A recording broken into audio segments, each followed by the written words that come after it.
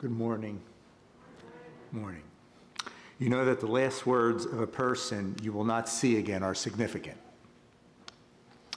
It was a Sunday in June 2008, and Diane was going to the nursing home to help Dad with breakfast. I was getting Mom ready to see Dad before going to church. Mom had Alzheimer's, as some of you know, but she still recognized Dad. In fact, every time I took her to see him, she'd say, "Frank, what are you doing here?" And Dad would say, "Oh, Evelyn." Every single time we went. Anyway, Diane went, fed him breakfast, which seemed to go well, and then Dad said, "I want to go home." And Diane said, "You mean to be with Jesus?" And Dad said, "No, my own home." After that, Dad's eyes closed, and God took him peacefully to be with himself. And I'll never forget those words. Why? Well, besides the humor, Dad did not know he would pass into eternity in that moment. His desire is that he wanted to be with his family, literally at home. It's quite significant that Jesus' last words express his desire for all his followers: make disciples of all nations. And I'm not saying this to you as a missionary speaker. I am saying this to you as a follower of Jesus with you. These are his last words and expressed desire to his followers until he returns. Make disciples of all nations. They parallel his first words of invitation to his disciples, if you remember them: "Follow me, and I will make you fishers of men." So let's get back to basics. Mark Twain said, "It's not the things in the Bible that I don't understand that bother me. It's the things I do understand." And how true that is.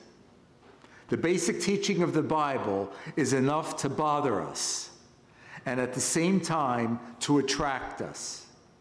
It upended the Roman culture of the day with its revolutionary character and beauty, going against the values of the Roman culture of that day. And when we follow it, it upends our lives as well as bringing beauty to them and others. So what are some of these basics? Well, first one, what is a disciple? Which is the usual identity given in the Gospels for followers of Jesus, a disciple. Well, the dictionary definition is what you see: one who accepts and assists in spreading the doctrine of another, the follower of a master or teaching. There's 2 billion people in the world who call themselves Christians. We know that includes people born into Christendom, so to speak. They're born into a Christian religion because they haven't been born into a Muslim or Hindu context, for instance, but who do not necessarily believe in Jesus. In the scriptures, there's no distinction. So in Acts, we read the disciples were first called Christians at Antioch. And that was probably a derogatory term because Christians kind of means little Christ ones. And there's no question that the disciples were believers and followers of Jesus. So if we know Jesus, something that we kind of need to remember, if we know Jesus, if we believe that Jesus is the Son of God, that he died for us and rose again from the dead, and we have received him that way, we are his disciple. We are his follower, and all the descriptions that go with it. In the organization that I work for, we say that a disciple of Jesus is one who is learning to live and love like Jesus and helps others do the same. And many people have found that simple definition very helpful. One who, very simply, is learning to live and love like Jesus and helps others do the same. Learning the ways of Jesus in his upside-down kingdom. Often unlearning other ways. Unlearning the ways sometimes of our family of origin. unlearning the other ways that we've all learned are self-protective ways that keep us from other people, that keep us from being real, where we put a mask on, unlearning those kinds of things, learning the ways of love of Jesus. It's basic stuff, but it's radical enough to bother us when we consider the essence of Jesus' teaching that we all know. That essence is love God with your whole being and love others as yourself, or better, as he has loved us. And Jesus himself said that that all of Scripture is an explanation of this basic teaching, all because God first showed his love towards us in Christ. And he specified that kind of love towards others as seeking the well-being of those who do not treat us well, saying, in fact, that our love for our enemies will be the mark that we belong to him. And we know that's radical. That does not come naturally. It's revolutionary. It upends our lives when we embrace that, when God works that in us by his Spirit, just like it upended the Roman Empire. It's revolutionary and extremely attractive and countercultural when it is practiced. Now, how are these last words of Jesus connected to loving God and others? Well, making disciples, my friends, is very simply bringing others to love God and others to the end of the earth. And whether those in our home or at church that are learning the ways of Jesus, or those outside who know little or nothing about the ways of Jesus, we model that to the best of our ability, with all of our defects, by the Spirit of God, asking him to help us. Jesus, what does it look like to love the person next to me, especially when he hasn't treated me well? And in some way, we know someone passed on the faith to us. Where would we be if that had not happened?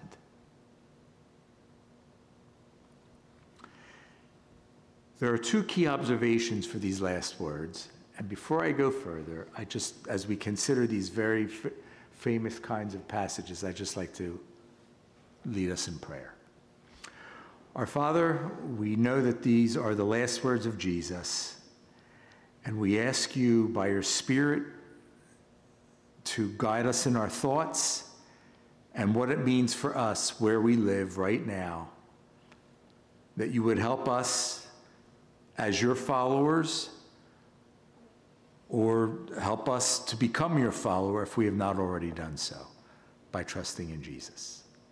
So we give this time to you in our words and our thoughts. Guide us wherever we are in life. We pray in Jesus' name. Amen. These words that we're about to read are all post-resurrection words. They would have no power or meaning if Jesus was still in the grave. But Jesus gives his followers this mandate after he conquered death. And our first witness is to a God who conquered death in Jesus. And the only way that we can ever think about loving people in some way the way Jesus has loved us is to know that Jesus has risen from the dead. And he inhabits us as we live life here on this earth, right next to people. They would have no power if he was not risen.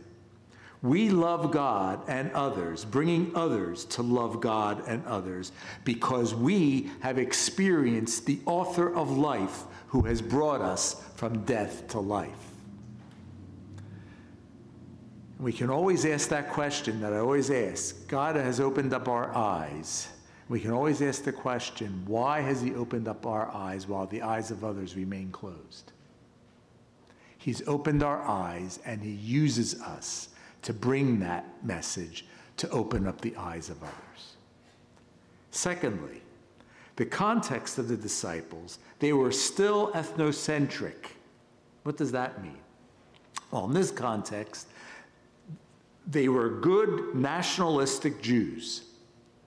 And there were two kinds of people in the world, Jews and everybody else. We think that way as well. Sometimes Americans think that way. We know there are culture wars today between Christians and the secular world. There was a huge culture war that existed between Jews and Gentiles. Jews wanted no part of non-Jews.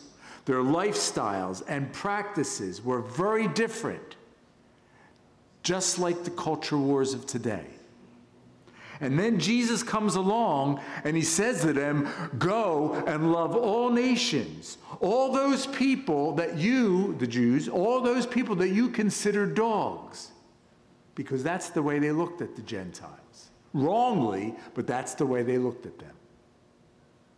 And bring them to me, Jesus says. Now, we may not be quite like the ethnocentric Jews of that day, but often churches today are not aware of the global purpose of God to have people who worship and follow him from every tribe and nation. And the fact that approximately 3 billion people have little access to Jesus unless we go and use all means possible to bring the gospel, that reality shows us that oftentimes churches are not really on that same page with the necessity of bringing the gospel and making disciples of all nations. So we all want to learn in that. So we come to the last words of Jesus, some of the distinctive features of some of the passages. We're in Matthew 28, going to read verses 18 to 20. Familiar verses. And Jesus came and said to them, all authority in heaven and on earth has been given to me. Go therefore and make disciples of all nations, baptizing them in the name of the Father and of the Son and of the Holy Spirit, teaching them to observe all that I have commanded you. And behold, I am with you always to the end of the age. This is the most complete expression of what is called the Great Commission of Jesus, his third great commandment. Love God, love others, they're the first two. Make disciples, that's the third, which is really the ultimate expression of the first and second commandment, because loving God and loving others is the highest expression of our love. To invite and bring someone to know, love, and worship God, who will in turn do likewise. Because to do that, that is their ultimate well-being. There's lots of brokenness in the world that touches all of us. The gospel addresses it all. So this expression of the Great Commission gives us the four alls of the Great Commission. All authority to go to all nations, to communicate all his teaching, empowered by his presence all the time. Now, don't miss the claims. They're basic Bible, but they're enormous. Jesus claims to have all authority in the universe to lead us on this journey. He's the rightful king of the universe.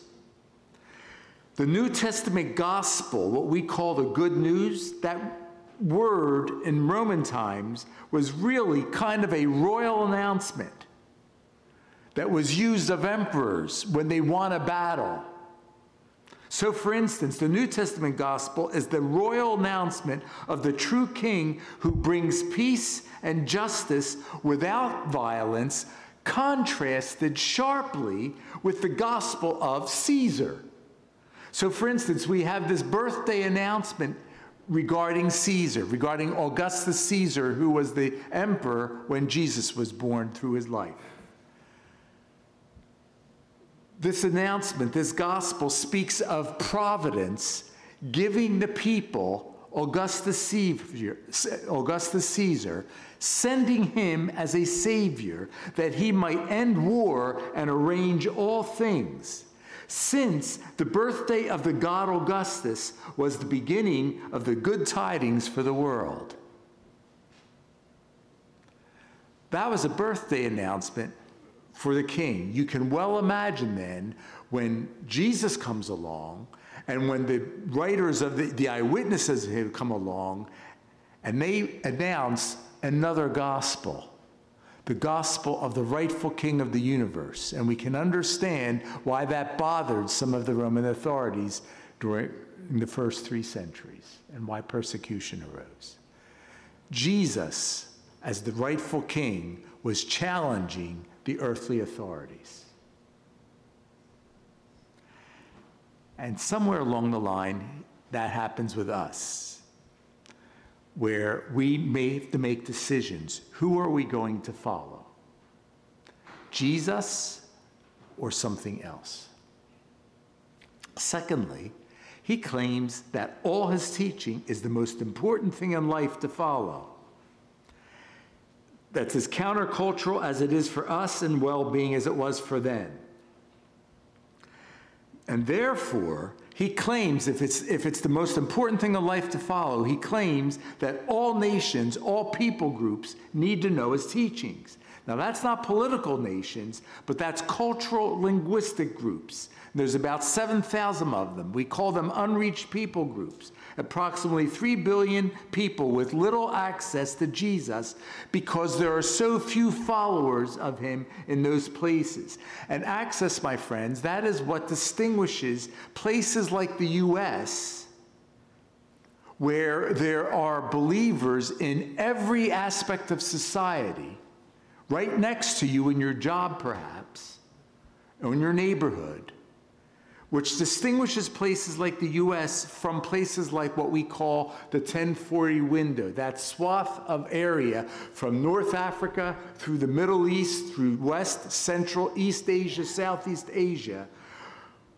where there are few believers, where people can be born, they can live, and they can die without ever meeting a Jesus follower. Can we imagine that? Can we imagine that? Living in a place where you will never meet a Jesus follower. That's what the church and what our mandate, our global mandate, is all about. There's plenty of need here. We know that well. But we're here. There's plenty of need there, so to speak, but few are there. And that's what distinguishes it. That's why we have Sundays like this. That's why whenever we have the opportunity, we talk about what is God doing in the world, and we pray for the world. And lastly, he claims that he will be with us all the time, to the end of time. These claims are huge. They're massive, and in the literal sense, they're incredible. You cannot believe them. All authority, all his teaching to all nations, and he's with us all the time. You cannot believe them unless Jesus is God. And as Bono of the Irish group U2 would say, if Jesus Christ is who he said he was, then we cannot respond to him and his claims mildly. And for those who respond in repentance and faith, Jesus says there is a sign of initiation where we identify with our true King and his kingdom, and the forgiveness which gives us entrance to that. And that's what baptism is all about. That's why it's mentioned here. And depending on the circumstances, baptism can be dangerous and countercultural act that renounces your past belief. Whether that was past belief in an emperor god where you weren't going to bow down to him, or whether you renounce a major religion of the world in which you grew up. And it declares your loyalty to King Jesus and the people of his kingdom. And in some contexts, that can be easy. And in other contexts, my friends, it can be very, very difficult and dangerous. Back in the day, it was kind of dangerous. We turn to Luke chapter 24. I'm going to read verses 44 to 49. Luke 24, 44 to 49. Then he said to them, "These are my words that I spoke to you while I was still with you, that everything written about me in the law of Moses and the prophets and the Psalms must be fulfilled." Then he opened their minds to understand the scriptures and said to them, "Thus it is written that the Christ should suffer and on the third day rise from the dead, and that repentance and forgiveness of sins should be proclaimed in his name to all nations, beginning from Jerusalem. You are witnesses of these things. And behold, I am sending the promise of my Father upon you." This passage speaks of the uniqueness of the Bible and the gospel message. It is a coherent story with a capital S from beginning to end by eyewitnesses, centering in the coming of God to our planet in Jesus to redeem and restore his creation from its brokenness. It is literally impossible that the Bible is simply the work of men when it was written over a 1,400-year span, and Jesus was recounting to them some of those writings that went back 1,400 years, by 40 different authors on 3 continents, with this story that he was going to explain to them woven from Genesis to Revelation. And in Luke 24, we see Jesus telling this big story from the beginning. And what is the center of the message? The death and resurrection of Jesus for the forgiveness of sins. And that's the historical event that will one day set right all that the entrance of sin set wrong. And it begins now wherever the gospel is embraced. So Colossians 1 says that Jesus came to bring wholeness. He came to bring peace, shalom, and reconciliation through the blood of the cross to the whole universe, it says, to the things in heaven and on things on earth. The death of Christ, his blood, pays for the sin, injustice, and evil, and all its effects out there, all around us that affect us. And where it starts, in here, and it pays for that for all time. He is our peace. He is the world's peace. His forgiveness, when received, makes reconciliation possible between divided peoples of all kinds, whether they're divided by color, whether they're divided by ethnicity or religion, or by gross offenses that keep people apart, or family members that are estranged.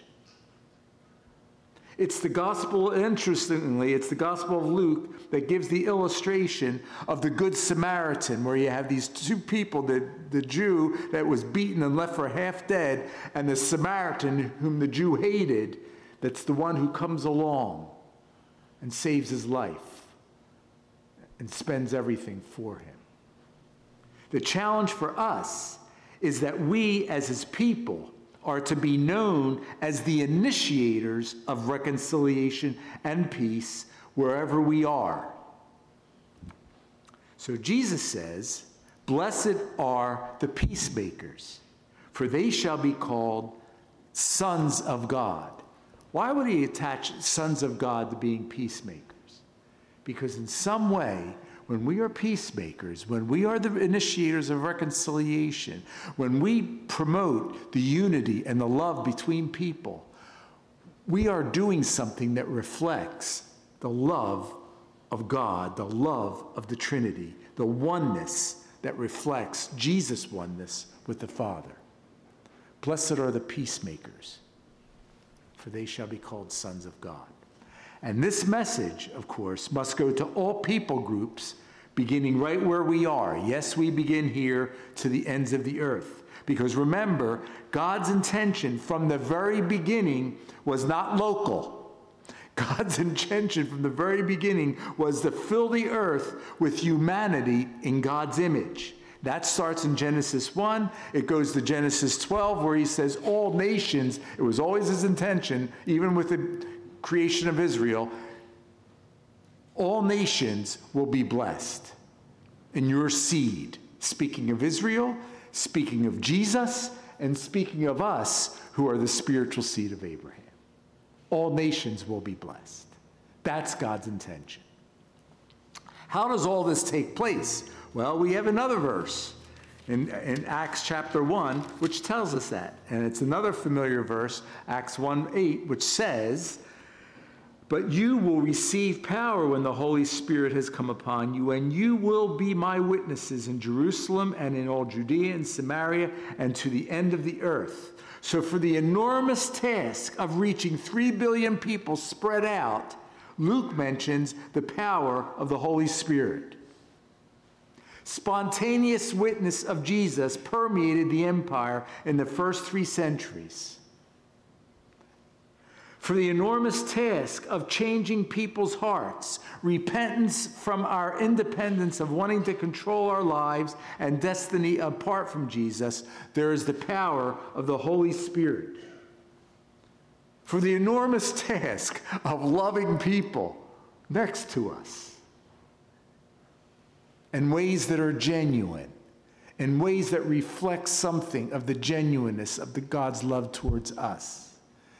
There's the power of the Holy Spirit. And if we know Jesus, then we are his disciples, and we are witnesses of these things, and we are the habitation of the Holy Spirit. And if Jesus Christ is who he said he was, then we cannot respond to him and his claims mildly. The last verse in John, if you turn back a page, if you're following, very familiar verse. This is the Great Commission statement in the Gospel of John. "As the Father has sent me, even so I am sending you." 40 times in John, Jesus is referred to as being sent. And now he compares us to himself and says, "You go as I have been sent." Like Jesus, we are sent to do the will of the Father. We are sent with our loving service. We are sent with our words as we have opportunity. Our journey with Jesus, following him as his disciples, will send us nearby to those like us, nearby to those unlike us in many ways, and far away to the billions unlike us who couldn't learn of Jesus in a community of believers if they wanted to, because there is little access to him unless we bring him. Jesus is a global God on a global journey, and our journey with Jesus will somehow involve us in his travels near and far. Jesus sends his community, his followers, as the Father sent him. And if Jesus Christ is who he said he was, then we cannot respond to him and his claims mildly. So what does making disciples look like as we consider Jesus' ministry as teaching, whether we as individuals or we as a church? First, we have an outward focus to those unlike ourselves. By nature, we gravitate towards those like us, who look like us, think like us, the same values, the same culture. It's safer. We all know that. It's more comfortable. But Jesus' ministry was very particular. We know that he went after the prostitutes, the lepers, the tax collectors, the marginalized of society. And the reality is, as citizens of Jesus' kingdom, we're exiles. We're more and more on the margins. And we see that in our days in ways that perhaps we haven't seen a generation ago, where we didn't consider ourselves on the margins. The differences in our values and lifestyle are more pronounced, which makes things more uncomfortable. Very similar to when the gospel penetrated the Roman Empire in the first 3 centuries. And yet, Jesus was the friend of sinners on their turf where they lived. He went to them. He didn't simply invite them to come to where he fellowshiped. Nothing wrong in that. He demonstrated the gospel beginning with his incarnation and going right to where they lived. if we invite people to our gatherings, which we often talk about, it presupposes there's a relationship to invite them. And it presupposes also that they will feel safe enough to come because in some way they've experienced our love for them. Secondly, we invest in a few people who will in turn do likewise. Who did Jesus invest in? The 12 disciples. For how long? 3 years, full time. How did he invest in them? He lived with them, he taught them, he modeled life before them, he encouraged and comforted and rebuked them, and finally sent them out. And aside from Judas Iscariot, what did the disciples then do after Jesus returned to heaven? They made disciples of all nations throughout the Roman Empire, turning it upside down within a century. Now, few of us are going to be able to do that exactly like Jesus did, except in our homes, where we live with the people in our homes, where we live with them 24/7. Well, not really 24/7 if they go out, but we live with them, we teach them, we model life, we rub shoulders, we teach one another. Who are we to invest in? Who are we to invest in? Well, first of all, as I mentioned, parents invest in their children, and husbands and wives in one another. Then leaders invest in our church community. And then older believers in young people. And then people in our everyday, whether before they know Jesus or after they know Jesus. But we invest in people. And that speaks of our own time that we give to that and the time that we allow for that. Thirdly, we serve Christ himself by serving those in need. In Matthew 25, Jesus says that the judgment at the end of time is based on how they serve the needy. And notice all the nations are gathered, all the peoples. And Jesus says, I was hungry and you gave me something to eat. I was thirsty and you gave me something to drink. I was a stranger. You invited me in naked and you clothed me. I was sick and you visited me. I was in prison and you came to me. Our loving, helpful service to the least of these, Jesus says, is the mark of being his follower. And notice, our verbal witness is not even mentioned here. How do we do that? Well, there is truth to the statement that our actions can really speak louder than our words. Not that the words are important, but they're not mentioned here. This begins where we live and work every day. And we've talked about that in different times in this church.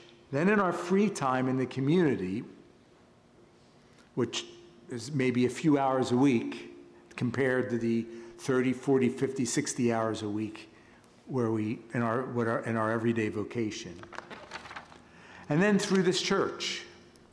We're doing that. We're doing that. There's a work of God going on here. And we're thankful for that. But we're also aware that the American rhythm of life does not always lend itself well to serving others. Following Jesus brings us to examine our rhythm of life and the many pursuits of education, wealth, and career that are available to us. We want to look at all of them through the lenses of loving God and others and making disciples. And looking at all these things does cause us, we have to look at what are the rhythms of our lives? How do we make decisions? All that comes to bear on us. Lastly, we recognize the sacred nature of our everyday vocations for God's purposes near and far. Your secular vocation is your sacred calling and ministry to the glory of God, wherever you are, manifesting who Jesus is and what it means to follow him with a desire and purpose of bringing others to love Jesus and others. Someone has well said, and we know this well, the workplace is the most strategic place of ministry for most of Christ's followers. It is where the hurting, the needy, and the lost are. It is the main community of people.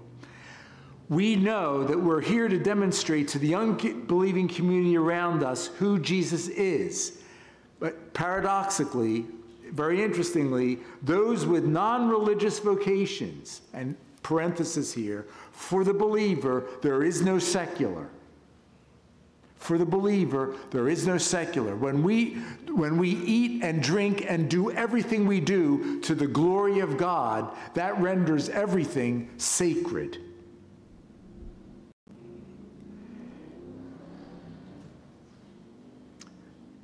Interestingly, those with non-religious vocations have more opportunity to do this than people like me who are in full-time Christian work. Not only, but the global task that remains, the all nations, is not going to be accomplished by traditional missionaries with a religious visa. In most of the unreached areas of the world, what I just mentioned, that 1040 window, religious workers are not allowed, and we would also say we will not pretend to be something we are not. More than ever before in the history of following Jesus in his mission, those who are not professionally trained ministers need to ask, how might God use my vocation to reach some of the 3 billion where traditional missionaries cannot go? In his book, 32 Christians Who Changed the World by Glenn Sunshine, John Stonestreet, in his preface, writes this: most of these Christians were not employed as pastors or missionaries. Instead, they worked across various cultural spheres as if Christian truth mattered as much there as in any church. They sought to educate because they believed God is truth. They sought to liberate because they knew every person bears God's image and that truth sets us free. They sought to create because in creating we worship the Creator. They sought to alleviate suffering because God had originally created a good world. They fought injustice because God is just and wants justice in his world. They lived as if Christ is king because they knew he is. And that highlights the Great Commission and the holistic character of it that affects every area of life. So this is our mindset. The calling of every Jesus follower is to love him, love others, and to make disciples of all nations. I leave you with 3 questions. Questions that look like questions. What does it look like for me to love Jesus and make disciples in my network of relationships? Real simple. We have to ask that. Where is that happening, or what does that look like, or God, what do you want there? What does that look like? Secondly, what does it look like to love those outside my natural inclinations, serving the least of these? And thirdly, what does it look like to view my everyday vocation as my sacred calling and ministry for God's purposes near and far? Will you pray with me? Father, we thank you for your gospel. We thank you for sending Jesus. We thank you for your Spirit that we're going to sing about in a moment. Your Spirit that fills us, that enables us, that sends us out, that makes us, as we submit to you and walk with you, that produces your fruit in us and makes us more like Jesus.